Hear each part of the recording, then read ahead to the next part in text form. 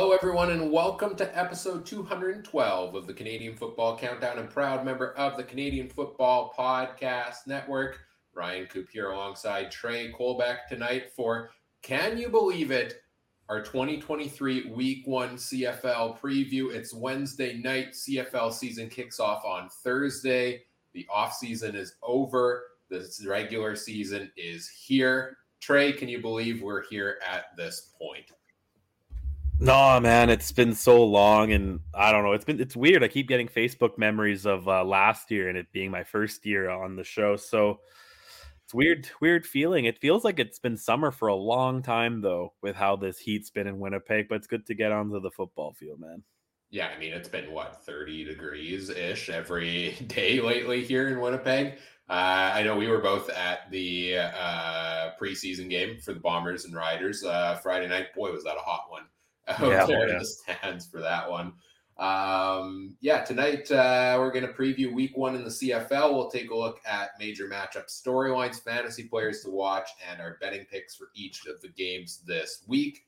And we'll do that basically every week throughout the season. We're also live on a variety of different platforms over on our YouTube, Facebook, Twitter, and Twitch pages. Thanks to our presenting sponsor, Game Time TV. Learn more by visiting GameTimeTV.ca. And we'll also take your comments and questions in the live YouTube chat throughout the night as well. So make sure you send those in for anybody who's joining us live here tonight.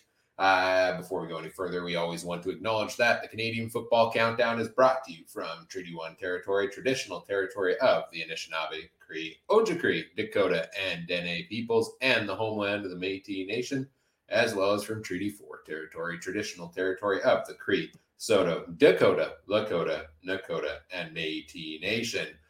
While we're here with our regular season content, getting that underway, one show a week this year, Wednesday nights, mostly focused on previewing the upcoming week in the CFL. But if that's not enough, if you're clamoring for additional content, make sure you check out the Canadian Football Countdown Discord community. There is a link in the episode description for if you'd like to join for free. We've got additional content and fun stuff going over there on the Discord.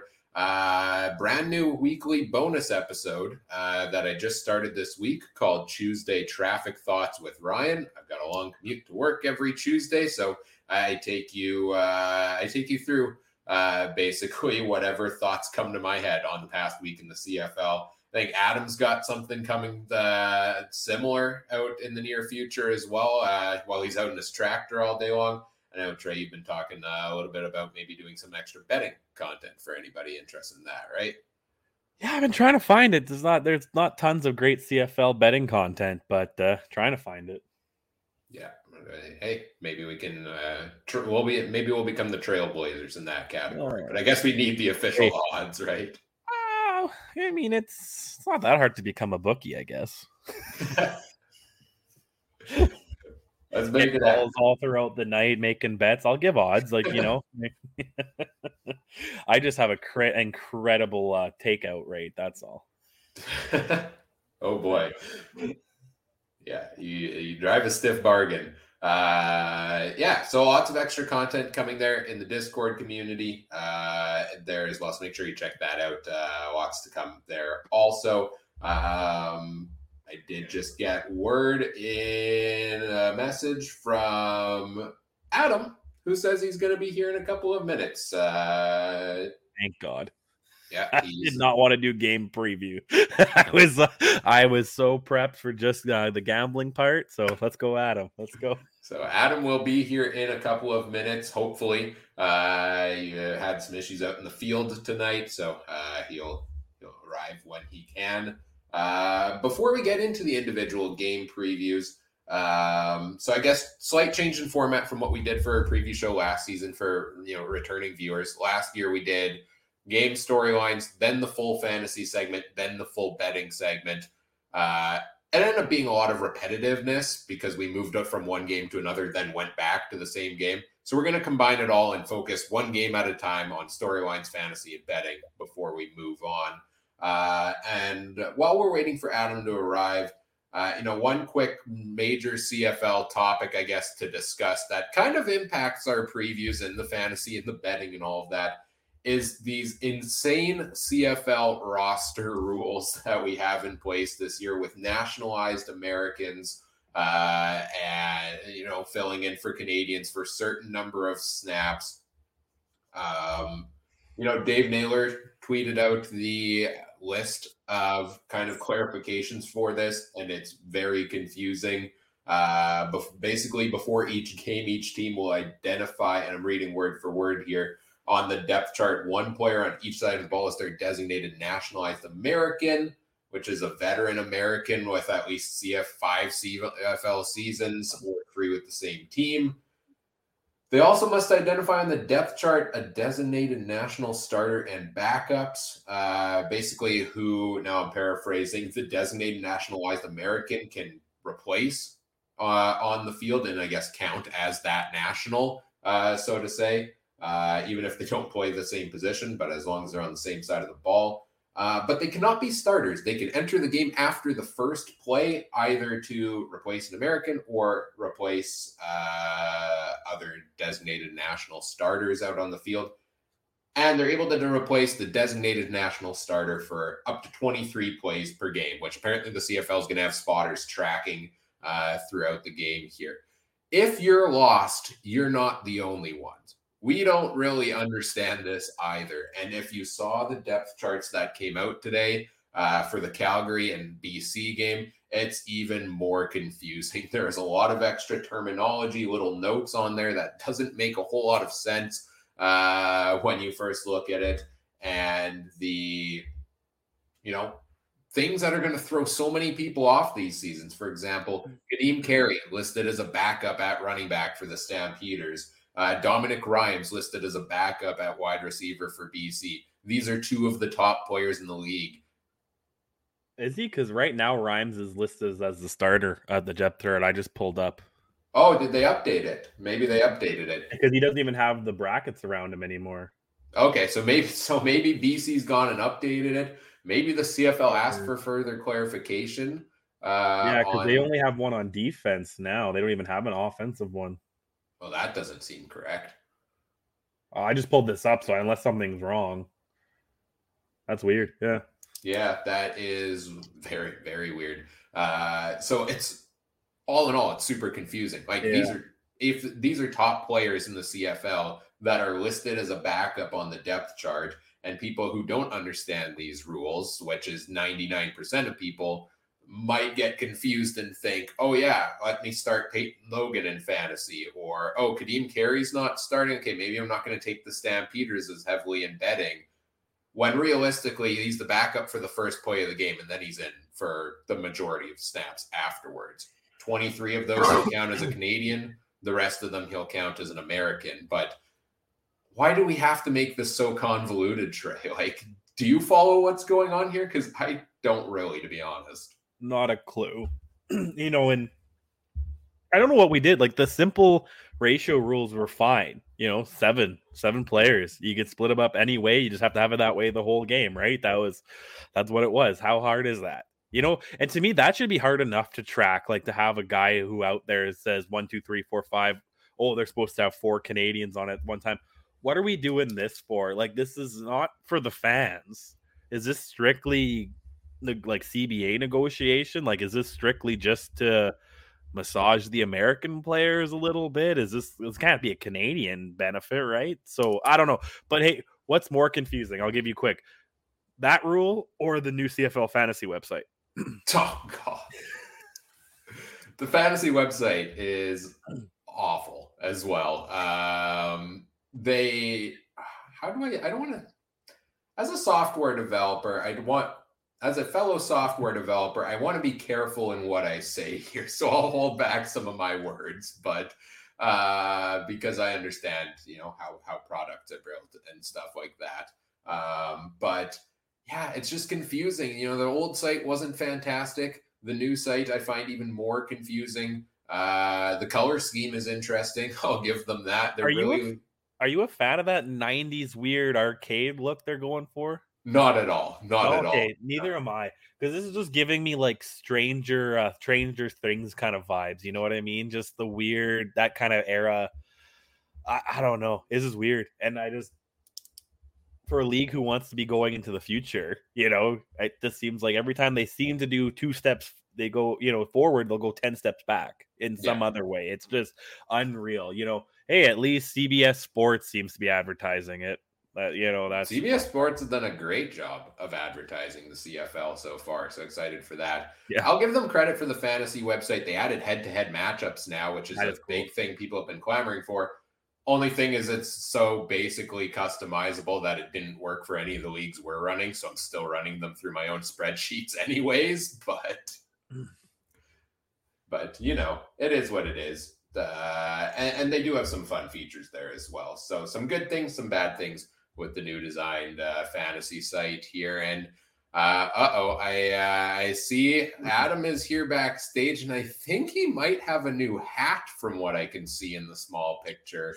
And now I think Adam's just trying to pick a fight here, if I'm seeing this correctly.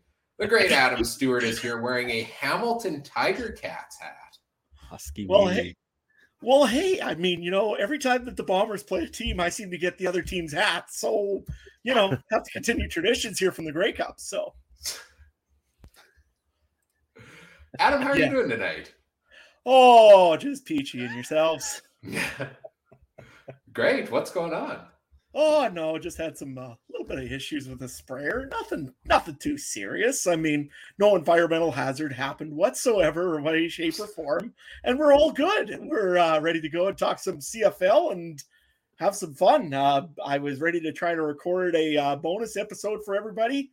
And then all of a sudden there's a big whining sound. And whining sounds in farming don't go well. So I might have to re-record a little bit of the bonus episode of a thing that might be coming on our Discord channels pretty soon, but we'll talk about that maybe a little bit later on. Yeah, we did tease it a little bit off the top that you had some tractor thoughts coming, but hopefully we get those sorted out. And glad we don't have any environmental hazards, and glad we got you here tonight. Still, we were worried we were going to miss you here, Adam. So Trey and I have already talked a little bit about the convoluted CFL roster rules and trying to make sense of all of that. We talked a little bit about the convoluted CFL fantasy website.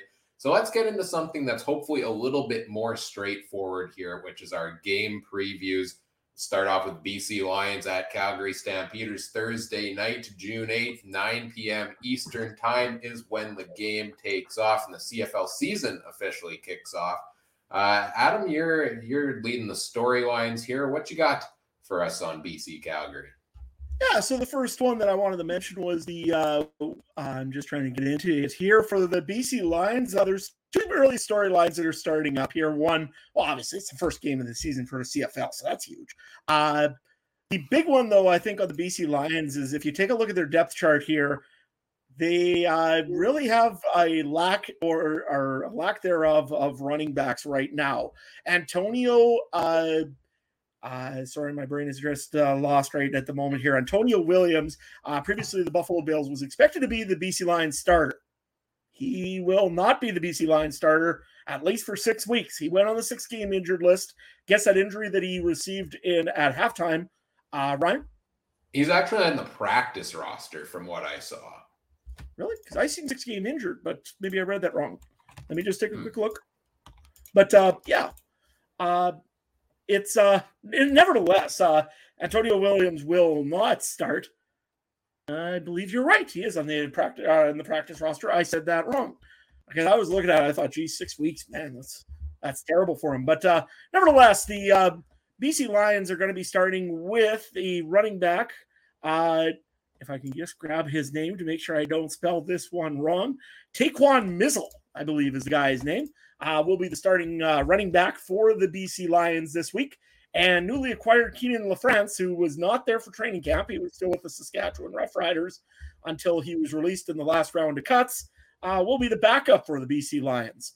So you got to be expecting a pretty big passing game and a lot of movement from Vernon Adams on the ground, maybe motion or play action or anything, I would think, right, guys? Yeah, that's what the most intriguing thing for me with that BC offense is what load the running back is going to get. Because James Butler's first season, he didn't get a whole lot last season. He got a lot more. Are they doing the same thing again this year? And do they lean on the pass with so many good guys? That's my big question on the Lions offense and on BC in general here is what's the running back going to do? I just want to see VA do something. You know what I mean? That's real quick. My one thought. I want to see VA take control of this team, and let's see, what he's going to do after Rourke leaves or has left. Also, just touching on it real quickly here, there's a little bit of controversy this week between Keon Hatcher and previous BC Lion Jonathan Congo, now Hamilton Tiger Cat Jonathan Congo. A little bit of a word of who is maybe not a professional. Guys, any thoughts on that before we go on to Calgary?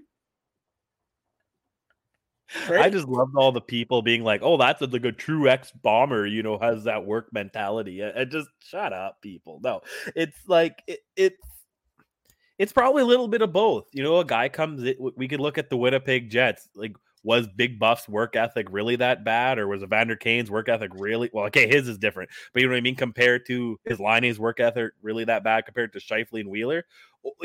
They both are pros in this league, and they've both been around for things. So same thing in the CFL. Maybe his level of standard was a little bit higher than he thought coming in, and the other team has just been comfortable. And hey, you know what? I was shocked by that because the way everyone talked about Nathan Rourke, you never heard unprofessional, you never heard underprepared, you never heard anything like that. So my first thought was, is this the lack of his leadership that maybe caused to a lighter training camp? Who knows, Ryan? What do you think about your ex-Hall of Famers team here? Well, I'm concerned about BC because you had Dominic Rhymes supposedly request the trade in the offseason because he wasn't getting paid enough, and then they had to up his contract to keep him happy. You had Jordan Williams, who requested a trade back home to Toronto, and they granted him that for a first-round pick. And now you have this locker room problem that seemingly, led to either Combo asking to be traded or BC just wanting to rid themselves of the situation and seeing what they could get for him with that 4th round pick back from Hamilton. So yeah, it's not ideal when you bring a guy in and then a week later, you have to ship him out because it's messing up the locker room. But kudos to them for doing it. I'm just even more disappointed Sean Lemon was released now because presumably he was released to make cap space for Kongbo. Yeah, I would think so. And that's really kind of making me question their defensive line a little bit in BC because, you had the West Division All-Star from last year, I believe, in defense, and you decided to let him go for a younger guy, which, okay, fair enough. But if you're going to do that, you better make sure he's going to fit in your locker room before you sign him in, as far as I'm concerned. Very, very funny moves there by the BC Lions. But, I guess we'll see what happens with them going into this one. With the Calgary Stampeders, I think everybody's focusing a lot on Jake Mayer, and now it's the Bo Levi Mitchell era is now over in Calgary officially. This will be the first game without Bo Levi Mitchell on the roster since, a very, very long time. But I think on Calgary side of the football, what I'm really looking at is the secondary. You look at that secondary of theirs. Nick Taylor, I believe, is banged up, if I'm not mistaken. An 8-9-year veteran of the CFL was just acquired from the Winnipeg Blue Bombers, was a big part of that team. And now, all of a sudden, they have another injury, I believe, as well.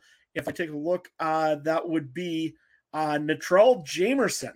He's a 2-year second-year player. He's also banged up and on the injured list. It will be a game time decision as per the depth chart. Is the secondary a big issue here in Calgary, or is it just a matter of getting everybody kind of together? Last week, BC did kind of show up the Calgary Stampeders a little bit in the defensive secondary, but is this a concern going forward for Calgary? I think it could be because we know we assume BC is going to be pass heavy, right? And so if there is room to exploit anything, maybe it is the defensive backfield there for Calgary. They've been so good defensively for so many years, but last year early on, we did see them kind of be malleable in a sense there and, give up a lot of yardage. They honed it in near the end of the season, but what are they able to do this year? but it's Calgary. They're going to find a diamond in the rough that's going to be an all-star at season end. I keep saying it. Trey, anything else for you on Calgary there? Ditto what you said. Let's move on. The other quick little thing I wanted to bring up was if you're and we'll cross this over to the fantasy part of things. What is with the depth chart? And I think you guys probably have brought this up maybe before, but seriously, Kadeem Carey is not going to start this game? Come on. He won't play the first, like I said earlier. Yeah, so we did talk about this before you arrived. He won't play the first play, but he'll probably play like 90% of offensive snaps after that. So I would think so. I mean, it's the same thing over on the other side of the football with Dominic Rhymes. I mean, come on. Rhymes ain't really going to play. Yeah. So, okay. No problem. I guess then we'll move on to fantasy for this game here. Ryan, who are the guys you're looking at? Yeah, so for each game, I'll kind of give you my top 5 players I've got my eye on in the games as well for fantasy this year. First of all, fantasy is wildly different than years past, so it's going to take some time to figure out pricing and stuff like that. You get a $70,000 cap. You've got all the prices are different. And you get a guy that you name your captain for 2 times points. So that makes this intriguing. But a couple of guys I have my eyes on at quarterback, Vernon Adams Jr. for BC. We just talked about them wanting to pass quite a bit. He looked really good in the preseason, and he's mobile. He likes to run, take the ball and run here and there, which is what you want from a fantasy quarterback. So I think he's one of the guys I'm considering at quarterback this week. At running back, also Taquan Mazzell, value play there in my opinion. 7.2 thousand. Again, it's hard to gauge. Is that really cheap? I think it's one of the cheapest options for a starting running back. So if you're tight up against the cap and like other options, I like him potentially as a take a chance there. Not expecting a whole ton out of him in week 1 because again, we don't know what to expect. If he can catch a couple passes, maybe get a touchdown, some decent rushing yardage, should be worth the money there. And then looking at a couple of wide receivers in this game, the one big name one I really like is Malik Henry. He was a target hog down the stretch of last season, one of Jake Mayer's go-to guys. And I think, Malik Henry and Reggie Bagleton are going to kind of be leaned on, especially early in the season to lead that Calgary receiving corps there. So I really like Malik Henry as an option. If you want value plays at receiver, Devontre Dukes, or if you look at the off depth chart, Trey Odoms Dukes, he goes by both names, I guess.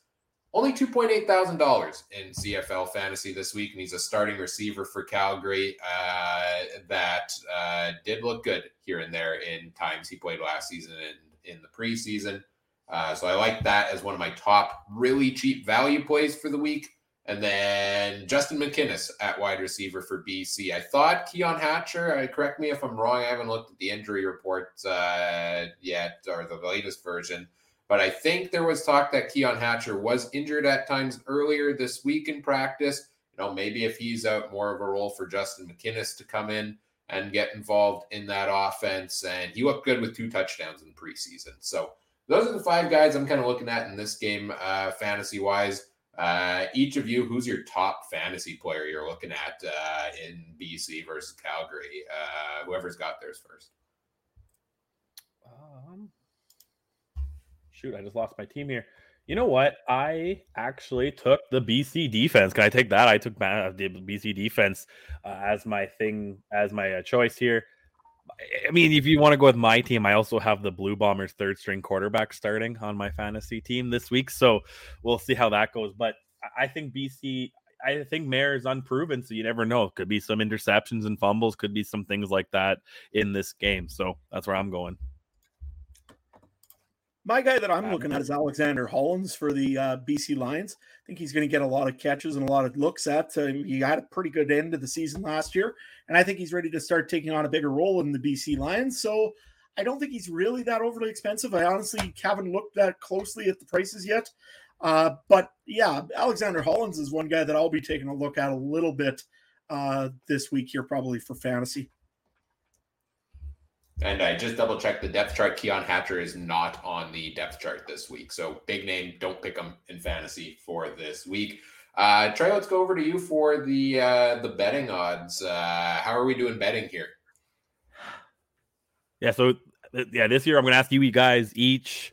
We're going to do the point spread and over-under on each game, and then I'm going to use some calculations here to see who would earn the most over the year. So this game, BC, the road dog, plus 3.5 going into Calgary. Do I have that right? Yeah, I do have that right. And interestingly enough, it's not betting, but I opened up the CFL Pick'em site. 63% right now are taking Calgary just to win. I hate taking the road dog early, but I'm going to take BC plus 3.5. I think they're going to keep it close, very close here. And the over-under 50.5, I'm going to go under, boys. It's going to be under 50.5. It's going to be a tight, 23-20 kind of game. So that's where I'm looking. Ryan?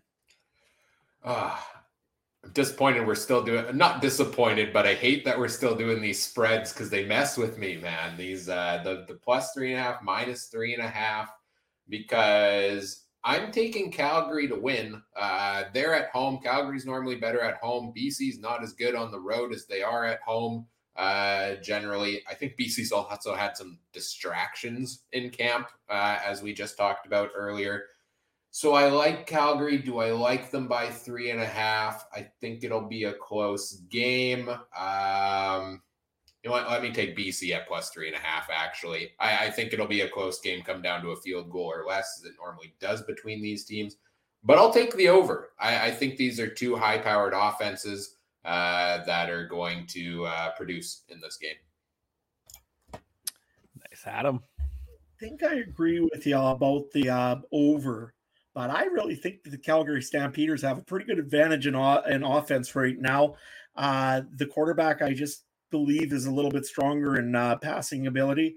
And I believe that the 1-2 punch of Carey and Logan will get a lot of yards this time. So I'm going to go with the Stampeders, but I will go on the over for for the point spread. So good stuff, boys. Good stuff. All right, I think we're ready to move on to our next game here, which is game number 2, Friday night, 8:30 p.m. Eastern time. The Hamilton Tiger Cats come into Winnipeg to face the Blue Bombers. Adam, what we got for storylines on this one? Well, I think Hamilton is pretty straightforward what the storyline will be on this one. It's what Bo Levi Mitchell, what can he do? Last year was not a good year for Bo Levi Mitchell. Just could not seem to get consistent. Couldn't make those deep passes like we're used to seeing Bo Levi do.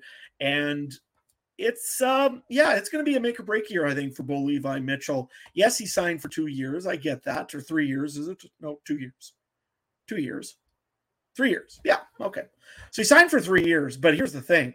No contract is ever guaranteed in the CFL. So Bo Levi Mitchell is got to prove something. This is a big game against the Winnipeg Blue Bombers, the West Division champions of last year. And I believe that the Hamilton Tiger Cats need to make a point that they are a team that's going to be contending for the Grey Cup this year. So to me, this is all about right now, Bo Levi Mitchell, the big contract they gave him, the trade that they made for him. And this is what people will be looking at in this game mostly, is with the Ticats and what happens there. He's got the pieces. I believe he has enough pieces to make it work for receiving core. Everybody's going to watch and see if Tommy Condell actually uses his running back for once. Probably not. But hey, he's there anyways in case he decides to change his mind or something. James Butler now is in Hamilton, for those that don't know. But I think the big headline, I think, is Bo Levi Mitchell. What do you think, guys? Yeah. Pretty much. Yeah, I can't see much else there, Ryan. Yeah, it's got to be how Bo is going to perform. That is the thing on everybody's mind, because that's really what they're banking on here. And I'll say it in general, it's how are a lot of guys going to perform? How is Duke Williams going to perform? He had attitude problems over in Saskatchewan last year. Can he get that back on track and be a force for Hamilton? They've got a couple new pieces on the defensive line. Not sure if Kongbo gets into the lineup so quick after being traded over to Hamilton, but that's a scary looking defensive line for the Ticats. So that's kind of what I'm watching on the Hamilton side. Yeah, no, I agree. What I'm watching, though, on the other side of the football, on the Winnipeg side, is a thing that Trey was talking about probably last season in during the Grey Cup a little bit, or just after the Grey Cup, and maybe I'm watching it a little more after seeing the preseason game, because Father Time is never lost. Is the way I'm going to say this one on the defensive side of the football for the Bombers. They've got a very veteran crew out there. Not saying that's a bad thing.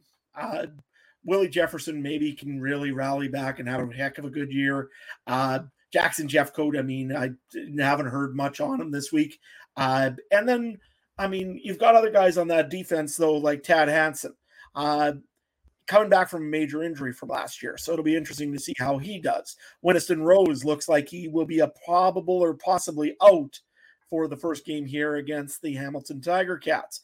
Also, the special teams player of the century. What is it there? Sorry, my brain just absolutely farted when it shouldn't have. I have my notes and now I kind of misplaced them there. There we go, Mike Miller. He will possibly be out as well this game. That means two defensive guys in the backfield there for the secondary will possibly be missing.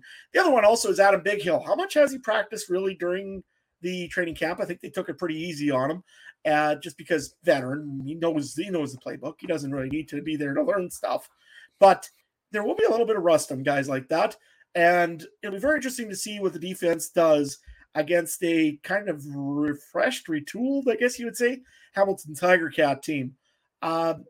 The only other thing that I had for this game to talk about was on a side note. And I know Bomber fans are going to absolutely murder me in about 2 seconds for saying this. What happened last time Simone Lawrence met Zach Collaros in game 1 of the regular season? Anybody remember? He ended up getting, Collaros got injured, traded to Toronto, traded to Winnipeg, won back-to-back Grey Cups and multiple MOP seasons. You're welcome, Winnipeg. I don't think that's the answer you were looking for there. Well, the injured part, yeah, but nevertheless, the defense, like I said, is a big thing I'm watching for in Winnipeg this week. What are you guys watching for out of the Winnipeg Blue Bombers, besides also that really, really talented receiving core? I want to make sure they don't do that bend, don't break defense for, 59 minutes again, because it was creeping in on the preseason, and I was like, you know what, most of these guys aren't going to be playing next week, so it doesn't matter. But I swear to God, if I have to watch for 3 hours that big plays out the outside, and we let him the 3, we let him a 3, or we luckily got a fumble, those are going to run out at some point. So I wish the defense could actually be a little bit more like a great wall than whatever it has been. Ryan? I think I'm looking at the kicking and the punting for the Bombers, because Mark Leggio was let go. Sergio Castillo's named the starting kicker. Sheehan is going to be doing the punting, a global player there. And Leggio, I thought, did good in the punting game last season. And so, let's see what they can bring in week 1, taking over both of his roles. Other than that, maybe Brady Oliveira, just because he started the season slow last year but finished strong. What version do we see to kick off the season here? If he can pick up where he left off, could be in for a pretty good year. Anything else on storylines? Are we ready to move into fantasy picks here, I think, for this game here? Yeah, no, I think we're ready to roll into fantasy. What do you got this time, Ryan? Oh, do I have 5 options for you in this game? I certainly do. I love Tim White. He is, one of the top players in the league. He's also really expensive in fantasy this week. So if you're looking for an alternative option, it's the guy who's probably going to get the bulk of the other targets from Bo Levi Mitchell, who could pass a lot and comes at about $5,000 cheaper, and that is Duke Williams. Look, Duke Williams had a season of 1,500 yards in the CFL. He went off to the NFL, stuck around there for a little while there as well. He is one of the most talented receivers in the league when he can stay focused on the game. And at $9,000 in this new fantasy pricing system, as on a team lacking depth, I would say, or known depth to us, breakout stars probably coming. I like the thought of Bo leaning on a guy like Duke Williams to make some big plays against that bend but don't break defense Trey was talking about. On the other side of things, I guess I mentioned Tim White already, 13,400 there. Probably a little high on price, but also expect him to be leaned on heavily. Terry Godwin, if you're looking for the really cheap option for Hamilton wide receiver, is a guy that I think got in for a game or two last year and looked like he could be a future producer for the team. And if they're going to pass a lot and maybe there's a little extra coverage on Tim White and Duke Williams, I think Terry Godwin, Keandre Smith, any of those guys could be a sneaky value fantasy play on the Hamilton side. So I've got 3 Hamilton wide receivers here because I expect Bo to try to throw like 30, 40 times in this game with I don't have any faith in Tommy Condell running the ball, even with James Butler. On the Winnipeg side, too many wide receivers. How do you know who's getting the ball? They're all too expensive as well for me to want to look any of those directions, except maybe Carlton Agudosi if he gets into the lineup. He is a tall guy. He has the ability to go over the top of a defense and make a play. He did it in the preseason.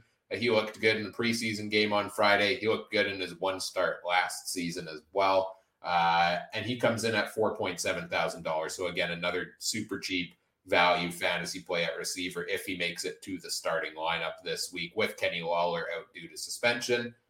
And then finally, the Winnipeg defense, just because I think there are a few injuries on the Hamilton offensive line, if I was reading correctly. Joel Figueroa is questionable. Chris Van Zyl is out. Alex Fontana is out.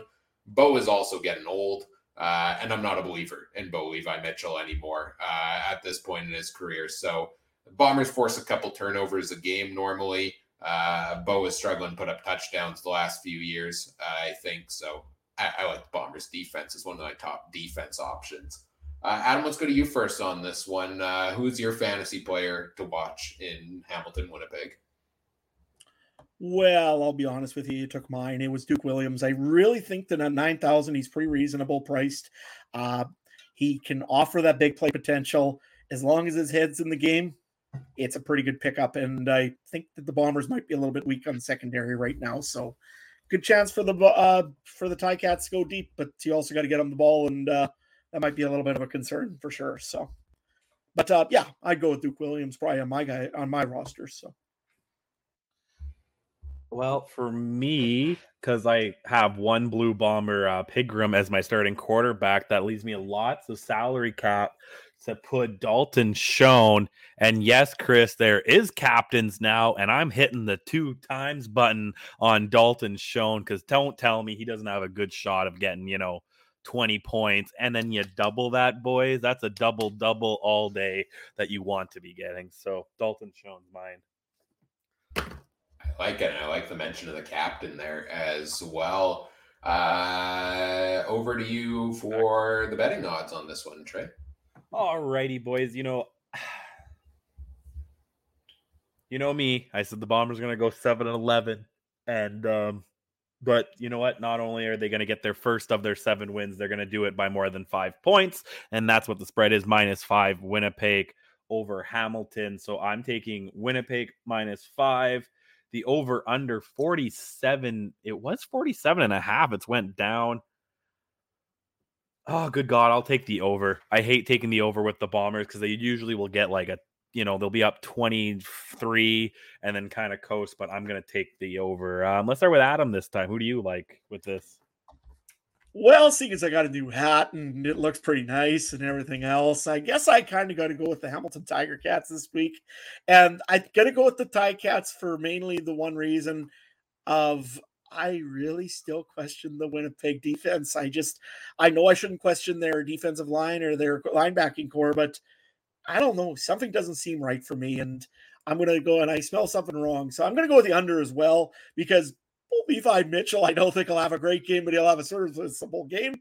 And I think that it'll make him enough that he can possibly make something happen here to win this game. And if nothing else, Hamilton still might at least bring it to within 3 is my guess. So I'm going to go with the Ticats and the under. And the under. All right, Ryan? I'm going to go, I guess we're all going different variations here because I'm going to take the Bombers at -5 here. I really just think, the Bombers at home have been a dominant force the last 2 years. Hamilton coming in on the road. I think the Bombers are still the more complete, better team here. So I like their chances. And I'm going to take the under also, 47 points here. I see a score. I'm envisioning a score of something like a 27-15 Bombers win, which would be, if my math is correct, 42 points scored. So I expect maybe a couple touchdowns from Hamilton. Winnipeg's usually good for 3 and a couple field goals. Give me the under. Perfect, guys. Love it. All right, moving on. Real quick. I was going to mention 82% have taken Winnipeg on Pick'em. So just that's unreal. But I mean, that makes sense, but it's unreal. And the other 18% are a mix of Ticats and Riders fans. Pretty much. It's all of Adam's burner accounts that he's got on there. Absolutely. I love the CFL pick'em percentages because you start trying to read into those, and you can tell that there is a large population of Saskatchewan that plays CFL pick'em, because even in the seasons where the Riders are doing bad, it's like Riders 80% favorites over the top team in the league. It's like, how did we get to this logic? Even Rider fans, I'm not going there because they'll ride or die with their team. I'll give them that. They're passionate at least, so all good on that. So, what do you say? Ready to move on to the next game here, guys? I think we are, yeah, and that is an East Division matchup with the Ottawa Red Blacks going into Montreal. This one is first of, I believe, our 2-game double. No, there are no double headers in Week 1. Every game is on a different day. 4 straight days of CFL. Quick thought. What do you guys think of that? Do you like that? Do you wish there was a doubleheader to start the season? Put a doubleheader on Friday night or Saturday. I mean, why are you playing the Riders and the Edmonton Elks on a Sunday? Rider fans travel. It's the first game of the season. You can't tell me there's going to be some really, really tired people in Saskatchewan on Monday morning. Isn't this their initiative, though? Then they say they're going to really hit Sunday until after Labor Day, right? So I think they have, they have it next week. They have it the week after. And the next week, they have a game every different day. Yeah, they have it till at least week 6 is the first time we have a doubleheader. I don't hate it in the sense that start to the season, I get that they're trying to get the momentum of 4 straight days of people watching and talking about the CFL, right? And getting into it. And that means social media impressions for 4 straight days of games and stuff like that. And also, if people are busy one night, it gives them 3 more games they can watch. So I'm not gonna lie, the Sunday nighter I have against Ticats Argos, that I'm actually looking forward to that because I think that's going to be an interesting time, especially in Toronto. So. And it sounds like sales are really going well for that Edmonton Saskatchewan game, from what I heard. I think they were talking like 34,000. I mean, that's a big turnout for Edmonton, especially considering what we'll be talking about later on. So. Yeah. So we'll see what kind of numbers we get in Week 1, right? I'm excited that we get 4 straight days of CFL football. I'm just excited to have regular season football back. But let's get back to our 3rd game of the week here. Ottawa at Montreal, Saturday, 7 p.m. Eastern time. What are we looking at here in this game, Adam? Yeah, so the first things first, this is the injury bowl. I mean, the winner gets an extra Band-Aid because, man, is there a lot of injuries already for both of these teams, namely the Ottawa Red Blacks. I don't know if they decided padded practices were going to be every night, but boy, there's a lot of injuries on that team. The biggest one to talk about, though, is Jeremiah Mazzoli. He is still not 100% and ready to go here for the start of the season. So you're going to see Nick Arbuckle starting this game here for the Ottawa Red Blacks. Sounds like maybe 2 weeks. I think Farhan Laji was reporting, saying that possibly 2 weeks until Jeremiah Mazzoli is 100% ready to go. And Ottawa, I think, has a bye week in week 3. So week 4, maybe we'll see Jeremiah Mazzoli. But thoughts on the starting quarterback for the Ottawa Red Blacks? Well, we've seen Nick Arbuckle, at times last season, and we were hoping to see Mazzoli be ready to go for this year. But out the first 2 weeks, and they have a bye the third, so we won't see him until week number 4, which would make, I think, a full, technically, season calendar year since he last left the game because he got injured in week 4 last year. Arbuckle had so much hype around the CFL, and everywhere he went, it seemed he couldn't just land that starting job. I don't have a ton of faith in him at this point to, lead fantastic performances here in these first 2 games, personally. But think maybe he, with some other guys out there on the team, there's the chance he could do enough, I think, to, if he can play a good game manager game, it wouldn't hurt their chances. Yeah, Trey? No, I agree. I'm sorry. Yeah, I completely agree. I really don't have much else to add. Yeah, as I was saying, the injury part of things for Ottawa, I mean, it's just insane that there's so many injuries to start the season. I'm not even going to try it. The Hunter defensive back, Peck, he's out. James Peter, linebacker, he looks like he's out with a hand injury. Dan Bomo, I hope I said that right, Bombo. Tried to anyways. No shoulder injury, won't play. Javon Santos-Knox, that's a big one. Linebacker, hamstring, not playing. Shaq Evans, their big signing for wide receiver this year, not playing. He's got a hand injury. Tavon Smith, again, hamstring, probably not playing. Ante Leader, ankle injury, did not practice. And also, again, Dante Bull. He's been limited in practice with leg injury. That's the first overall pick from this season for offensive line.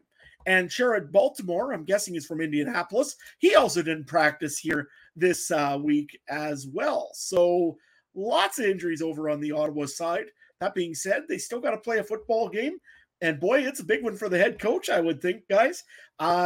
It is the first game here for head coach.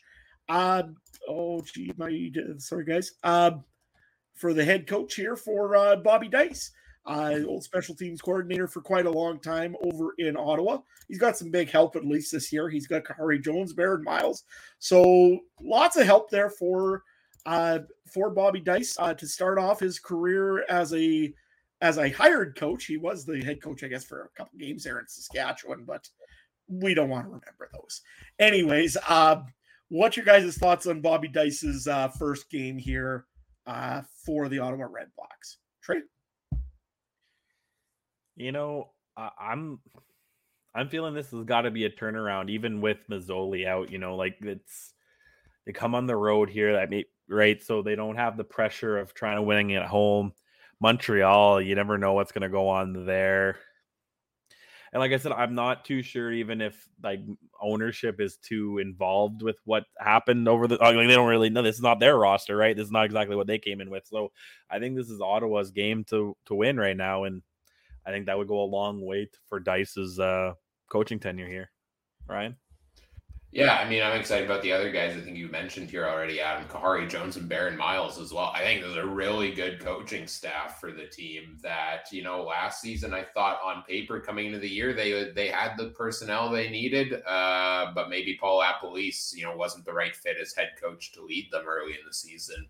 But Bob Dice could be, I think, potentially that guy. I'm happy to see him get his shot here. So we'll see what early season brings for him. But you mentioned all those injuries. It's a tough sell to start the season for these guys. And as I called this the injury bowl, we move over to the Montreal Alouettes side, where Greg Ellingson, their main signing for wide receiver, is, well, guess what? He's injured as well with, I think it's a knee injury, if I'm not mistaken. So he will be out this week, which leaves the new quarterback in Montreal, Cody Fajardo, with a little bit less limited options there. Is there somebody that you guys can see in the backfield that could fill in for Greg Ellingson right away, Ryan? I will defer to the fantasy picks shortly for lack of repeating myself, because I think there are some intriguing fantasy options in that Montreal wide receiver core. Because it's not only Greg Ellingson that's out, right? It's Reggie White Jr. is expected to step into the number 2 role. He's on the 6th game to start the season. It is Tyson Philpott, probably expected to be a big piece. He's also did not practice this week. So there's going to be some young pieces in that Montreal receiving core this week. Absolutely. It's going to be a very, very interesting way of getting that done. I would imagine Chandler Worthy will have a very big piece to fill in that roster as one of them. But yeah, we'll get into the fantasy part right away here. Trey, anything you want to say else on Greg Ellickson? Not surprised, man. I don't even know if I saw him play it down last year in Winnipeg. So I'm surprised they even gave him a contract, but hopefully he plays at some point. I mean, he had 5 straight 1,000-yard seasons. No, that's true. That's true. But I think he's hit that next stage of his career where, I don't know, I'm not expecting him to be on the field that much. Well, that being said, I think one of the main stories in this one, too, will be the beginning of, well, you want to call it the revenge tour or the comeback tour for Cody Fajardo. I mean, a lot of people have looked into this one and said he's got a new offensive line. He's got a new coach. Oh, wait, no, he doesn't have a new coach. But he definitely been very quiet in the media, which I think is probably one thing that he maybe learned about, that you don't really talk lots in the media. I know in Saskatchewan, he was all over talking about everything going wrong everywhere, and it wasn't him, but it was everything else. So, hey, we'll see what Cody Fajardo can do. He doesn't have much to work with, though, on the receiving core. Has a great running back core, though, that can help him out quite a bit. It's a little bit different of an offensive line that maybe is arguably a little bit stronger than what Saskatchewan had last year, for sure. Guys, some thoughts on Cody Fajardo making his start in Montreal this week? Can he get back to the way he played in 2019, where he had his really strong season, was a West MOP nominee? If he can stay upright a little bit more, what does that change for his game? Was the good season a flash in the pan for Fajardo, or, was what we saw last year more of the norm for him? A guy that kind of came out of nowhere after being a career backup for a couple of years. So really, really intrigued to see what we get out of Fajardo, because I could see it going either way, but expecting better than last year, because he should be not on the turf for 90% of the season. No, I agree. I just want to see, he was literally, and I'm not trying to make this as a joke, he was the upright away from winning that game in, 2019 or whatever too, right? He had a good game back. I want to see that guy back. I would love to see that. Yeah, I'd love to see him have a better season than he did last year. I mean, the guy there does really care about what he does, and he puts a lot of passion in what he does. So he's a guy that's really exciting for the league, and he's got the feet, he's got the arm, he's got the ability to do it. Just want to see if he can put everything back together and make a good run for the Alouettes this year, except for, 2 games maybe against a certain team in green and white. Nevertheless, I hope he has a great season. That being said, the last thing I think that we wanted that I just wanted to quickly, briefly bring up, and maybe this is a part of your fantasy thing as well, Ryan, the running back situation in Montreal. William Stanback returns after a huge injury last year. He did play a game or 2 last year in the end, but wasn't really quite the same as what he was. He's got the old offseason to kind of recover and get his head ready for this season. What are you guys expecting out of William Stanback? And also, I guess, for a little bit of an extent, Walter Fletcher for the Montreal Alouettes. They just got to use them. I hope they got to use them, because that's key one of keeping Cody upright, kind of thing. So I don't know. I think it would be an interesting one, like a rotation, those two. They kind of give me different vibes and they get different looks. So hopefully they can mix them well together and get something going, Ryan. Well, and then the thing we're not even talking about is they still have Jeshua and Antwi on the roster too, who put up 600 yards last season. So that's a logjam between the 3 of those. I'd rival that, similar to what Calgary's got with their 3 running backs. And it's a question of who's going to get the workload. Can Stanback take a full load after this injury? If he can, then he'll probably be one of the leading rushers in the league. But if not, then you're going to see a guy like Walter Fletcher sub in and you get utilized there. So, I like to think Stanback is going to have a bounce back season. I hope he does, because boy, was he a dominant force before he got injured. I still remember those 200-yard rushing games. Absolutely. The big thing I've got more of a question on the running back side of things, does Jason Moss actually use his running backs properly? That too, yeah. I mean, he had 2 great running backs, I thought, last year in Saskatchewan, and there were times where you're sitting there, hand it off, and nope, he was throwing it. So we'll see what happens here. Trey, I do have to ask a question on the over-under while Ryan's running through fantasy. Can you tell me how many Gatorade jugs, what's the over-under on a Gatorade jug getting it in Montreal this week? Pretty high. I don't know. Are we setting the bar 2 Gatorade jugs getting totaled off? Or how many do you have per sideline? Well, they're both on the same sideline in Montreal, aren't they? Oh, I don't know. True, all the east that are one side. I forgot. Yeah, so nevertheless, I think we better get through some fantasy here. What do you think, Ryan? Yeah, sure. We were just talking about the running backs. I don't love any of them from this game this week because I don't know particularly who's going to be the lead back for the Red Blacks. I also, like I said, all of these issues we talked about with Montreal being a log jam and how much are they going to use the running game there. So I don't like any of those options. Either of the quarterbacks are intriguing to me if Fajardo can bounce back. Ottawa's got a lot of injuries on defense, but also Montreal's got a lot of injuries at wide receiver. So I'm a bit hesitant to spend up that much on Fajardo this week, but maybe more going forward.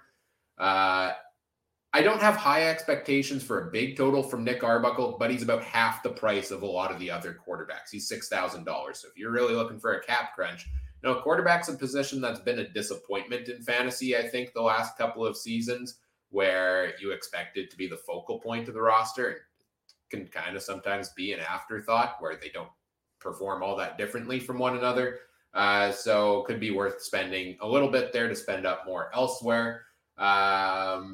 I talked a little bit, teased that I've got a couple Montreal wide receivers in mind, and these are guys that I expect to step up and have good seasons this year. The first one is Keon Julian Grant, a guy that actually I just picked up off the waiver wire in our fantasy league this week because he is, in my mind, one of the top 5 Canadian receivers in the CFL. And I think he's going to have a fantastic season. He put up 500 yards last year, 3 touchdowns, could have a breakout season this year and more of a role. And he comes in at only $7,800 or $7,800 in fantasy this week. With, again, no Ellingson, no Reggie White, potentially no Philpott. He should be one of the go-to guys in this offense. And so too should wide receiver Cole Speaker at $7,100, who looked good in training camps and looked good in preseason games last year. I was anticipating and hoping to see him get more of a role this season, and I think it looks like at least early on he will. So those are 2, decent prices for wide receivers in Montreal that could get some targets their way. I like the Alouettes defense as well at $9,900. It's a little high in the price, but with Arbuckle starting, with a couple of injuries at wide receiver, Ottawa, they made some moves this offseason, but if most of the moves you make are guys on the injured list, do we expect them to be all that improved in week number 1? But the one guy in this game that I think is my go-to start of the week, and honestly a guy I'm looking to potentially give my captain 2-time point total to, is Justin Hardy of the Ottawa Red Blacks. He averaged 9 targets a game down the stretch of last season, including 2 games against Montreal back-to-back, where he put up a whopping 25 targets in 2 games and was a dominant force. And I believe that was with the likes of Nick Arbuckle at the helm as quarterback there as well. Shaq Evans is not in the lineup. Braylon Addison is on the 6-game injured list or out for a little while, I believe, as well. So if it's not Jalen Acklin, if it's not Nate Bahar, it's probably Justin Hardy getting the targets. And he comes in at $8,700 this week and is a guy I'm telling you right now, I'm putting him in my lineup. So those are kind of the 5 options, or I guess I threw a 6th one, I think, in there that I'm looking at for fantasy this week. Trey, let's go to you. Who you got your eye on in this game? Like you said, I did have Speaker or Spike or however say that, but then you convinced me to change it to Justin Hardy. That's kind of my 2 that I was looking at there. Adam?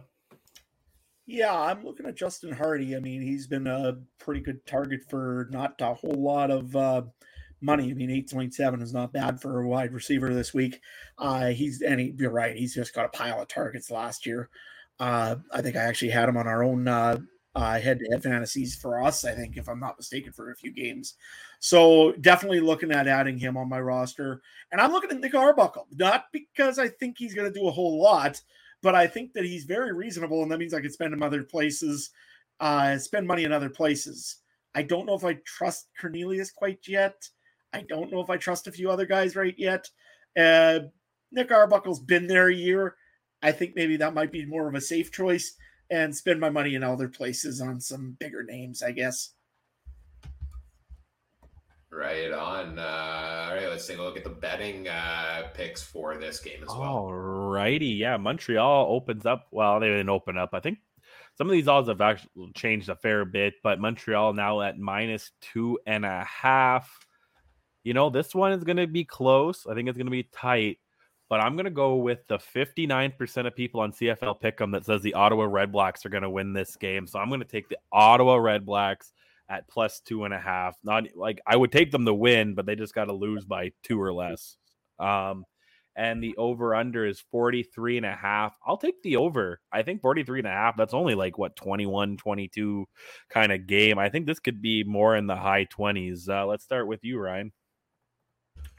I'm going to go with Montreal at -2.5 in this one at home. Ottawa just has, I know Montreal has injuries as well, but I think they have more depth. Again, the big thing I said was Ottawa brought a lot of pieces in, but if you have that many guys out due to injury, Nick Arbuckle's starting. I like Fajardo more than him. Javon Santos Knox is a huge injury, I think, for the Red Blacks there. I like Montreal to win this one. But I am taking the under 43.5 here. Wasn't it the preseason? I was trying to look back at this. Wasn't it a preseason game recently? Montreal, Ottawa. I guess that preseason total was direct just at the under. It was 43 points, but it was a lot of field goals back and forth. And I know it's preseason, but these are two offenses that are so banged up. You've got backups playing in there. They don't excite me a whole ton. I could see it being a low-scoring game with the kickers being busy. All right, Adam. Yeah, I'm thinking I'm going to go lean with Ryan on this one here, and that's usually a bad thing because when me and Ryan get together on picks, usually it ends up with Trey winning. Anyways, I'm going to go with the the Montreal Alouettes on this one here. There's a lot of injuries, as I said before, with Ottawa.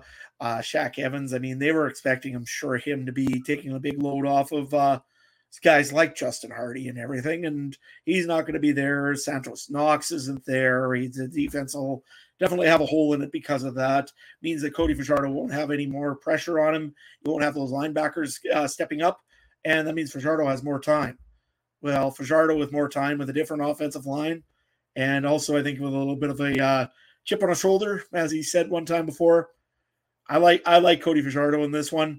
I'm a little bit leery about Greg Ellingson not being there, but I don't think it's enough to scare me off. I'll take the Montreal Alouettes.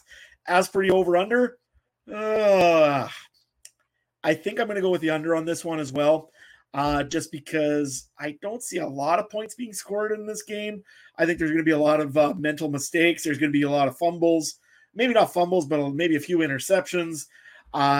So I don't see a lot of points being scored, maybe just off of turnovers that way. And usually that means less points. So I'm going to go with the under. All right, guys. Let's move on to our final game of the week. The Saskatchewan Roughriders going into Edmonton to face the Elks Sunday, June 11th, 7 p.m. Eastern time, the game to round out this week. What do we got here? What intrigues you about this matchup, Adam? Well, first things first, Edmonton. Boy, you guys are bold. Guaranteed win night on the first game of the season against the Roughriders, which, okay, fair enough, they're rival. But, boy, you guys know you haven't won for 3 years in a row, right, at home? Somebody tell that to Victor. I mean, it just seems like a little bit bold of a thing to do, but, hey, good on him. The thing I'm looking probably forward to over on the Edmonton side, I want to see how consistent the Edmonton Elks are going to be. And I'm sorry, guys, I didn't write this one down for you.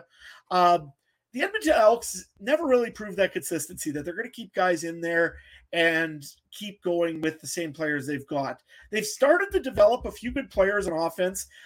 Kevin Brown, I'm really intrigued to see what they do with him and how they use him. It looks like a dynamic running back. I think he's going to be probably one of the guys we look at this year and say, oh boy, there's a star out of Edmonton. The other one also is Dylan Mitchell. He's been really highly touted for a little bit here now. That being said, I think those two guys are kind of locks, but I'm still looking at Taylor Cornelius and saying, is he going to really step up his game and be consistent? Or is this going to be the year where he kind of trails off once more and kind of throws some errant balls and does a few weird things? It's going to be interesting to see what happens with Taylor Cornelius in the backfield. I hate always picking on the quarterback because that's kind of a cliche thing to do. That, the storyline is about the quarterback. But in this case, it really is. I mean, Cornelius needs to have a good year. He's just got paid a good contract. He's got some guaranteed money, one of the first guys in the CFL to get some of that. So very interested to see what happens. And also has a coach that really has a short trigger finger when it comes to making a move when he has to. So, guys, just a few thoughts on Taylor Cornelius and what he means to the Edmonton Elks this season. Ryan, as he's on your roster, I guess, for our CFL stuff, I guess you go first. Yeah, I mean, he's my top fantasy quarterback for the season. I expect him to finish the highest in fantasy totals for quarterbacks. But in terms of, actual play out on the field, Cornelius needs to get his completion percentage up. He's averaged 57% completion rate the last two seasons. And that's got to get up if the team is going to be successful. They gave him all the tools he needs to succeed this year. A solid running back in Kevin Brown, a massive list, an arsenal and an arsenal, as I like to say, of wide receivers with all the guys they brought in there. So, you know what? They gave him the reins of that offense last season. I know it was up in the air coming into training camp. He had an okay season. Now it's up to him to show, that he can hone it in his passing game. His running game, his rushing ability is great and opens things up for them. But he's got to get that completion percentage down. And if he can do that, he could be in for a really good year for the Elks offense. Trey, what do you got about Taylor Cornelius? I agree, and I felt like every time I watched him play, he got those sneaky first downs kind of thing. Like he's a big dude. He would fall over, and that's pretty much the 10 yards right there, right? So he would just get out in he would always have some free space. He's got long legs. It looked like he took 2 or 3 long steps, and that's a first down too, or closer to, right? So I think he needs to.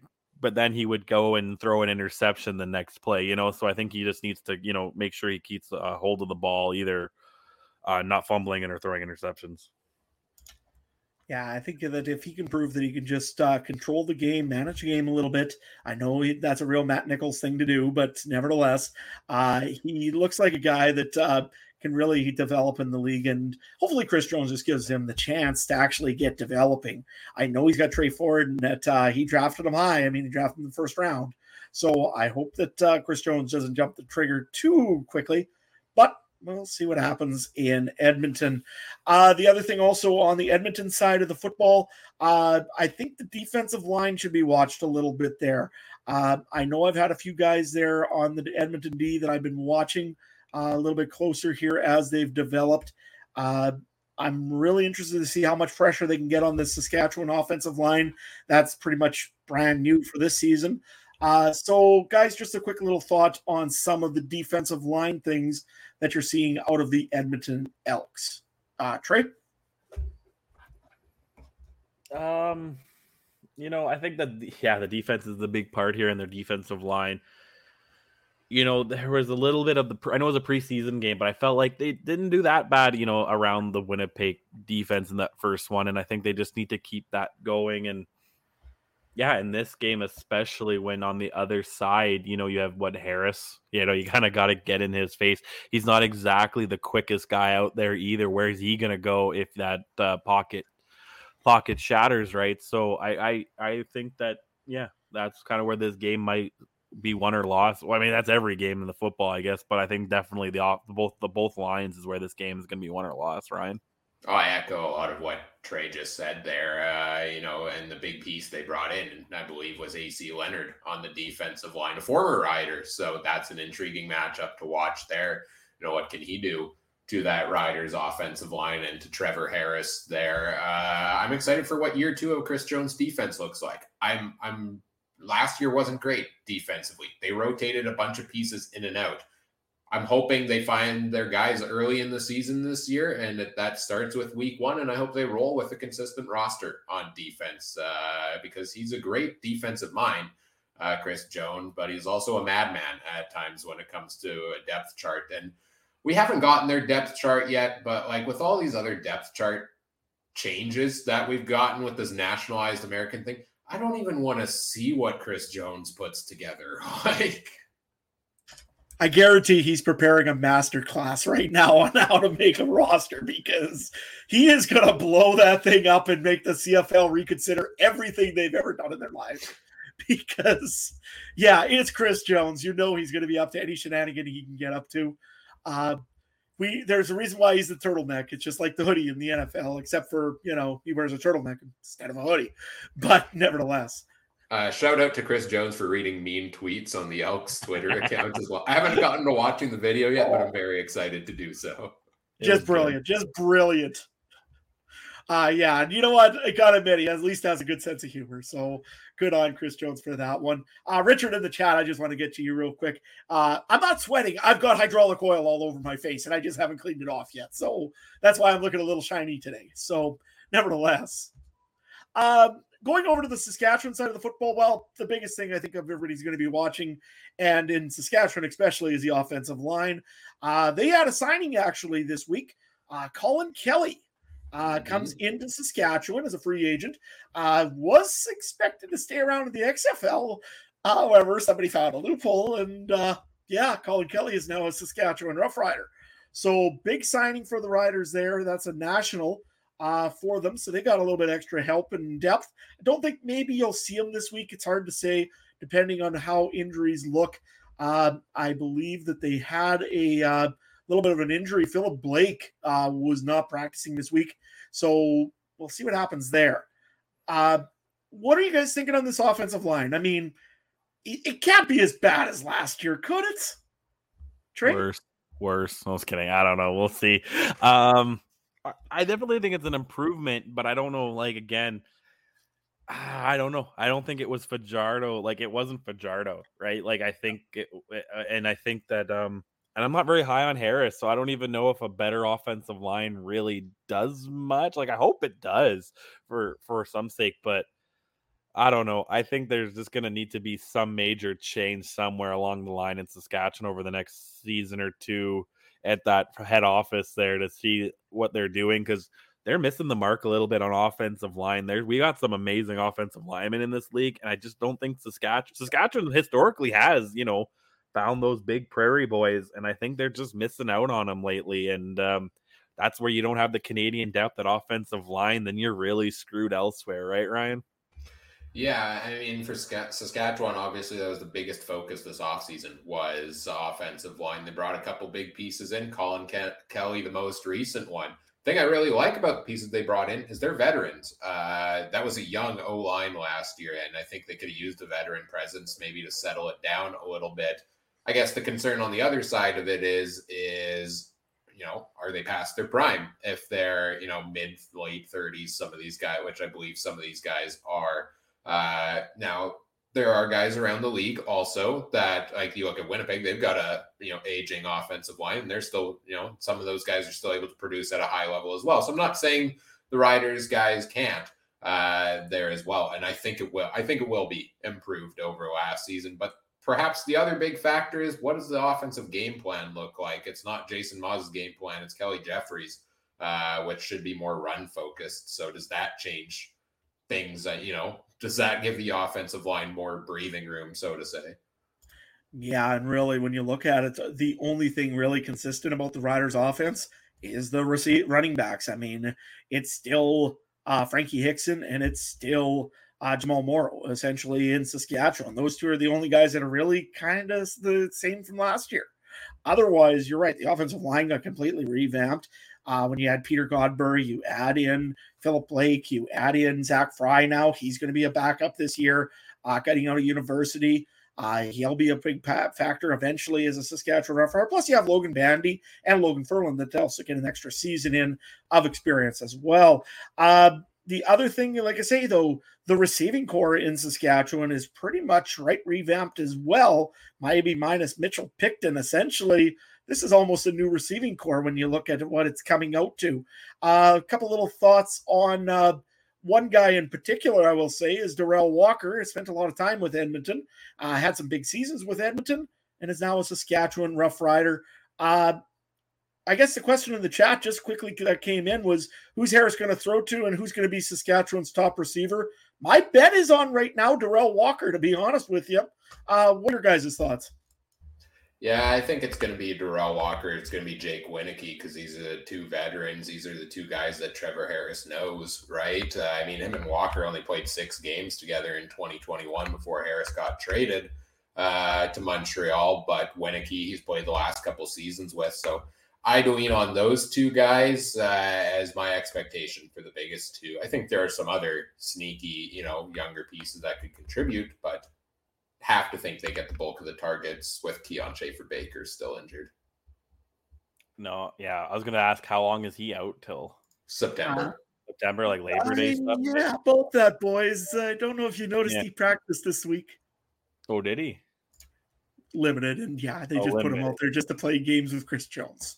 I was gonna say limited practice though, when he's not eligible, like he might not be back till September. That's ballsy. But I'm pretty sure he's added to the 6th game. I think today or after today, I think he will be. I think it was just for quick evaluation. Then just the same two guys, Ryan Wieneke and Walker, right? Like I think that's what it's gonna have to be, really. If Schaefer-Baker is, coming back soon, then my last round fantasy pick just looks even better, guys. Yeah. Yes, we all still hate you, Ryan. Just so you know. Anyways, okay. No, the other thing you got to look at, though, in Saskatchewan that's going to be a little bit of an issue is the injury front already, like you just said, Keon Schaefer-Baker. I mean, we expected that one. That one's pretty straightforward. The one, though, that's a real problem for the Saskatchewan Roughriders, if I can pull up here really fast, instead of pulled up a Bo Levi Mitchell interview for some reason, just to mock Saskatchewan fans just a little bit more. The injury front for the Saskatchewan Roughriders. Philip Blake we talked about, but Braden Lenius lower back did not practice this week. That's a big piece for the Saskatchewan Roughriders to possibly be missing, especially after I took him. The other one also that I'm looking at here for injuries that's really interesting is Jawan Breskison. That's the other Canadian, is also limited in practice. He had a shoulder. Moncrief did practice, but he has a shoulder injury. There's a lot of players in Saskatchewan that are right now on the injured list. I think the biggest name for Edmonton, Aaron Grimes, I believe, is probably out with a shoulder knee injury. I'm not sure what I've seen there, but definitely didn't practice today. So that could be a big one for the Elks. That being said, who do you take in fantasy when you hear all those names for Saskatchewan wide receiver out? Any wide receiver, Ryan? Let's go through the options here in fantasy for Edmonton and Saskatchewan. Edmonton, to me, is a fantasy gold mine this season. They are stacked offensively, I think. And Taylor Cornelius is one of my favorite quarterbacks to take this week as well. He's $12,000 in fantasy. He's cheaper than some of the other guys above him. And last year he had 500 rushing yards, 7 rushing touchdowns, and in the second half of the season, 5 games over 20 points. So he is, because of his mobile ability, is one of the best fantasy options because you need a mobile quarterback to be successful in fantasy football there. So really big fan of his. At running back, Kevin Brown is one of the big names I'm going to likely be putting in my lineup this week. As well, 7 games last year, but it's almost 700 all-purpose yards in those 7 games for him. I really like Kevin Brown, especially if he can get more involved in the run game, or more involved, in putting the ball in the end zone, which I think having the other receivers there should help. I love all the receivers. I love Eugene Lewis. I love Steven Dunbar. I love Dylan Mitchell, but I want to see the target share first before I'm spending big money on any of those in fantasy this week. As much as I really like all of those options, I'm sticking away from them. I'm just going to lean on Taylor Cornelius getting big points by throwing to those guys. But on the other side of the ball, on the other side of the field at wide receiver, we talked about the guy I really liked. My go-to wide receiver pick from this game potentially would be Darrell Walker at $10,600. He plays his best when he gets a lot of targets thrown his way. Hasn't caught a high percentage of those the last couple of seasons, but we're talking about a guy who used to be one of the best receivers in the league. And I think has a bit of a connection with Trevor Harris. Looked good in that preseason game, too. The connection between those two guys there. Going back to the running backs, because I missed this one. Jamal Morrow on the other side of the ball for Saskatchewan at $11,000 is a piece I really like there as well. I think he's going to get more involvement this year. Hoping that Frankie Hickson doesn't take too much of the reps from him. But he runs, he catches, he gets involved in the return game, probably not as much return game duty for him this year. But I like Jamal Morrow as a running back as well. And then I got to throw out the Elks defense. They're $5,600. They're dirt cheap, whereas I think Calgary's like $13,000 or something like that in fantasy is the top one. If we're banking on them having a turnaround, they're facing a Riders offensive line that is going to be under a lot of pressure here. Yeah, I would take a chance on the Elks defense if I don't think there's a better option out there this week. So those are the guys I'm looking at on for fantasy here. Adam, what do you got for this one? You're muted, bud. I was looking at another screen while I was trying to figure out my fantasy as well. There's one guy on this thing that I'm not really wanting to take, but I kind of need to save some money, and they're only 7.7 thousand. I'm going to go with the Saskatchewan Roughriders defense. The reason being is they're cheap, and I'm going to save money for some other pieces that I want to buy. So I'm trying to spread money around here, and I'm still really not sure what I'm going to actually do. If I like the two quarterbacks I'm looking at is Trevor Harris, because he had a pretty good game against Winnipeg, although one series. I mean, what are you evaluating there? Or possibly Taylor Cornelius if I think Edmonton is going to light up the Riders. But I had probably more of a better chance the Edmonton Elks going against the Riders and beating them at home. So I don't know. I honestly, I'm thinking the Saskatchewan defense because it's cheap. Not for any other reason. It's cheap. I don't know. The first thing sorry, go ahead, Trey. I was gonna say it's cheap, and after a few beers, it's gonna look amazing, right? Exactly. Once you put a few pilsners down, you can accept it. So what I'm hearing Adam say is me picking the Riders as the first defense off the board in our fantasy draft is 100% justified. Absolutely. Watch Ryan get like 25 points, except he forgets to pick the Riders and goes and picks his other team. And they're a bye team, so that'll be entertaining to see if they get more team players. Yeah, they might get more points. I don't know. Hey, it's possible. You can get -4 from a defense. Trey, which fantasy player you got your eyes on here? Right now, yeah, I like Kevin Brown. Like I said, I've saved a lot of money with some other positions, so I got him in there. And my flex right now is Dylan Mitchell. I think he'll fit nicely into my lineup this week. Sounds good. Take us through the betting odds. Oh, right. Yeah. Forgot one more game. 80% of the fine folks on CFL Pick'em have taken the Saskatchewan Roughriders, although they are +2 on the road here. The bookmakers say Edmonton should get their first home win in 3 years. Boys, I'm going to do it. I'm going to take the pesky Elks and say that they're going to do it -2. The over-under is 45.5. Very interesting one here. I'm going to take the under in this one. It's going to be a tight, low-scoring game. So, yeah, Edmonton -2 with the under. Ryan, what do you got in this one, man? I'm going with you as well. I think the Elks finally win that home game. I think they win a lot of home games this year, actually. And I think it starts this week, and their whole promotion thing is irrelevant, I guess, beyond week one. But it's fun. I like it. No, I think Edmonton, I'm high on them this year. I'm high on their offense and expecting a Chris Jones bounce back on defense. And no, the Riders, I'm not as high on this year, just on the changes on the offensive side of the ball there. So give me the Elks to win this one.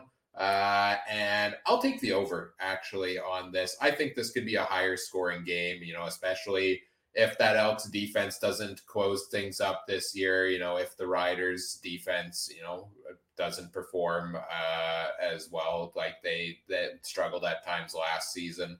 I think the defensive backfield could be exploited there a little bit by all these receivers in Edmonton. I could see this being a higher scoring game that Edmonton pulls out here. Adam? Muted. All right, well, maybe I'll stop muting myself. I wish I could stay muted on this one because really I don't like the outcome of what's going to probably happen in this one. Yeah, I got the Elks and I got the Elks big. More than 2 for sure. Unfortunately. You know what? It takes time to gel on an offensive line, and the Riders are pretty much building an entire new one. And also a new receiving core, and also a new quarterback, and also a new offensive coordinator. So I think the defense will be okay, but the problem is they're going to be on the field for a very, very long time this week, and that's not a good sign, especially when you got a guy like Kevin Brown that could just sit there and pound the ball and pound the ball and pound the ball. I expect a couple picks or a couple strips from Serezna for the Elks, and yeah, I'm going to predict the Elks to win this one pretty handedly, and probably also on the over because I think the Elks might get 30 or more. Oh, sounds good, boys. And again, on our Discord, if you want to check it out, I will put all our projected win totals and our total and explain it a little bit better in detail. But I think I said I'll do hypothetical $5 for each game spread for the 4 games, and then I'll parlay. We'll do a $5 parlay on those, and then we'll have $5 on each over under, and then a parlay of those. So it'd be a hypothetical $50 most weeks that are 4 games, and we'll see who can win the most by the end of the year. I think it'll be fun. So yeah, check our Discord. Adam, you didn't even take the hook off your hat, man. Is it not new? He's got the hook. She's still fancy, boys. She's still fancy. He's got to return it. He's got to return it back to the store at the end of the night. Absolutely. It was just to annoy the Winnipeg fans. Awesome, man. I might not be able to cheer. Also, I may need a ride out of Saskatchewan pretty soon because I can smell torches and pitchforks coming my way. Run, Adam, run. I'm looking at our picks on these games, and it concerns me. This is our first time doing over-under, and I went opposite of Trey on every game in terms of over-under. So we'll see how that works out for me. It's such a tough one because that's such a tough thing to nail down. I feel like that's even more difficult than the spread. It is. That's why we threw it in there. All right, fair enough. We got our feet wet last year, and it was more sadistic than doing just straight game picks, right? Like it. So yeah, for sure. So all 3 of us are in the CFL's podcast network fantasy league, right, guys? Yes, yep, that is something we are playing again this season as well. I like to run that every year. A charity league. Everybody puts $20 in. I think there were 16 of us this year. So quick math, $320 going to the winner's charity of choice at the end of the season. So we go head to head with somebody else from around the, all the different CFL podcasts out there every week. Matchups for week number 1. Let's see. Trey, you've got the guys from the X's and Argos podcast. Adam, you've got Ryan from the Go Stamps Go show. He'll be fielding a full Stampeders lineup. Will you counter with a full BC lineup to make things interesting? You know how tempting that would be, actually. Or go with a full Saskatchewan. I can't even say it with a straight face. You also could go with a full Stamps lineup of your own and secure a tie and just mess up my whole standings tracking. So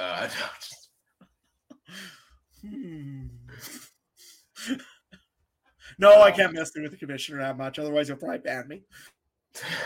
No, I don't think. I think I accounted for ties in there. I've got superfan Mike from the Turf District, which is a very poetic matchup because I was last kicked out in the semifinals last season 2-1 Superfan Mike, who I don't think I've ever beaten in 3 years of playing this. So yeah, let's get that redemption arc started in week number 1. Very much looking forward to kicking it off with this fantasy league again this year. Now we're also all of us and Mike playing in a head-to-head fantasy league we're running for the Discord community. For those that signed up in it, I've got Discord user Larry. I'm facing him this week. Trey, you're facing FM Fan 2014, who I believe I saw in our YouTube chat earlier tonight. And Adam, you're facing Mike. Yeah, Civil War starts a little early this year, I see. So I guess the old old Jedi there will be trying to beat the Padawan learner. So we'll see how Mike does, I guess, and see if he puts any crazy blue bombers on his roster. Yes, looking forward to those matchups as well. Registration for the head-to-head league is closed in our Discord community, but we are running leagues for CFL Pick'em, just straight up CFL fantasy, no head-to-head matchups. The CFL Blitz picks on the website. I'm going to get a league set up for that as well. It's prop bets essentially for points. So we can get that set up as well. So get into the CFC Discord community if you want access to all of those things. Again, there is a link in the description for it. I know a couple of folks who joined us live here tonight are from the community there. We'll have game chats every game of the CFL season as well. We have a discussion thread there, so jump in, chat along with us as you're watching the game there as well. If you want to join us in the Discord community for this season, guys, I think that's pretty much it for this week. So we'll be back again next week. Same time, same place, week 2 preview. We'll do all the same fun things we did tonight. So look forward to that. If you would like to follow us on social media, let me pull it up here. You can find us on Twitter over at CF Countdown Pod. You can find, let's see, where is this? There we go. And let me switch that over there as well. You can find us on Twitter at CF Countdown Pod, Facebook.com/CF Countdown Pod there as well. Check out all the other great shows from around the Canadian Football Podcast Network at CF Pod Network on Twitter. I am on Twitter at CooperTrooper42. If you want to check out anything I've got going on there, not much really. I'm just excited the CFL season's back. I'm excited for CFL fantasy. I don't have time to tweet. I'm running too many different fantasy leagues at once. Mike was not able to make it tonight because he was celebrating a birthday this week. Shout out to Mike. Happy birthday, buddy. Hope you've had a great week and should be back next week, I believe. Trey, where can people find everything you've got going on? You can find me at Twitter at Trey Harness Link, always talking horse racing stuff or UFC. I've been losing too much money on UFC, so my mission was to rewatch the last 5 fights of everyone on the main card on Saturday, and I'm through 4 of the 10 fighters, so I got a lot of work to do. But so I'm going to try to get my homework in on that. I always have my homework done in horse racing. Like I said, check the Discord out. I'm getting it all set up right now to see all our probable bet pays, and we'll see who's the betting champion this year. Adam, what about you, man? Where can people find you? Well, you can find me at Adam Stewart 1. I'll try to have less hydraulic oil all over my face next time when I join the chat for next week. Spring time, so lots of stuff going on. There's always something to fix. There's always something to rebuild. There's always something to do out in the farm. So, you can probably catch some of that over on Twitter. Best place, though, for me is probably Instagram, Farmer in Sask. Make sure you check me out over there as well. And you can check out even more of me getting probably dirty or greasy or oily or something else blowing off over me. So, all the fun times. And we'll go from there. Yeah, I said that so wrong. Anyways, I'm out. Adam, will you have a different hat for us again next week? Are you going to make your tour around the league once you return this one to the store with the hook still on? No, I'm going to take the hook out of this one. I kind of like this tie cat hat. So All right. I think I'm going to make a new tradition that wherever the Grey Cup goes, that's what the hat is I'm going to get for that year. So, yeah. So last year was, where was the Grey Cup there? In Regina. Well, I had a few of those, I would think. So, you even lent them out. Yeah, exactly. So, and since Saskatchewan, I kind of have a hat or two of theirs. I figured, you know what, I'll go get the eventual Grey Cup champions. And I called that one, just so you guys remember. So, yeah, I got a Toronto hat. Now I got the Hamilton one because they're hosting this year. And I guess next year, you guys will have to pick out a cool-looking BC hat, maybe with a number 12 because he gets back there. Oh, and then we get to give you a Bomber hat in 2025. So looking forward to that one.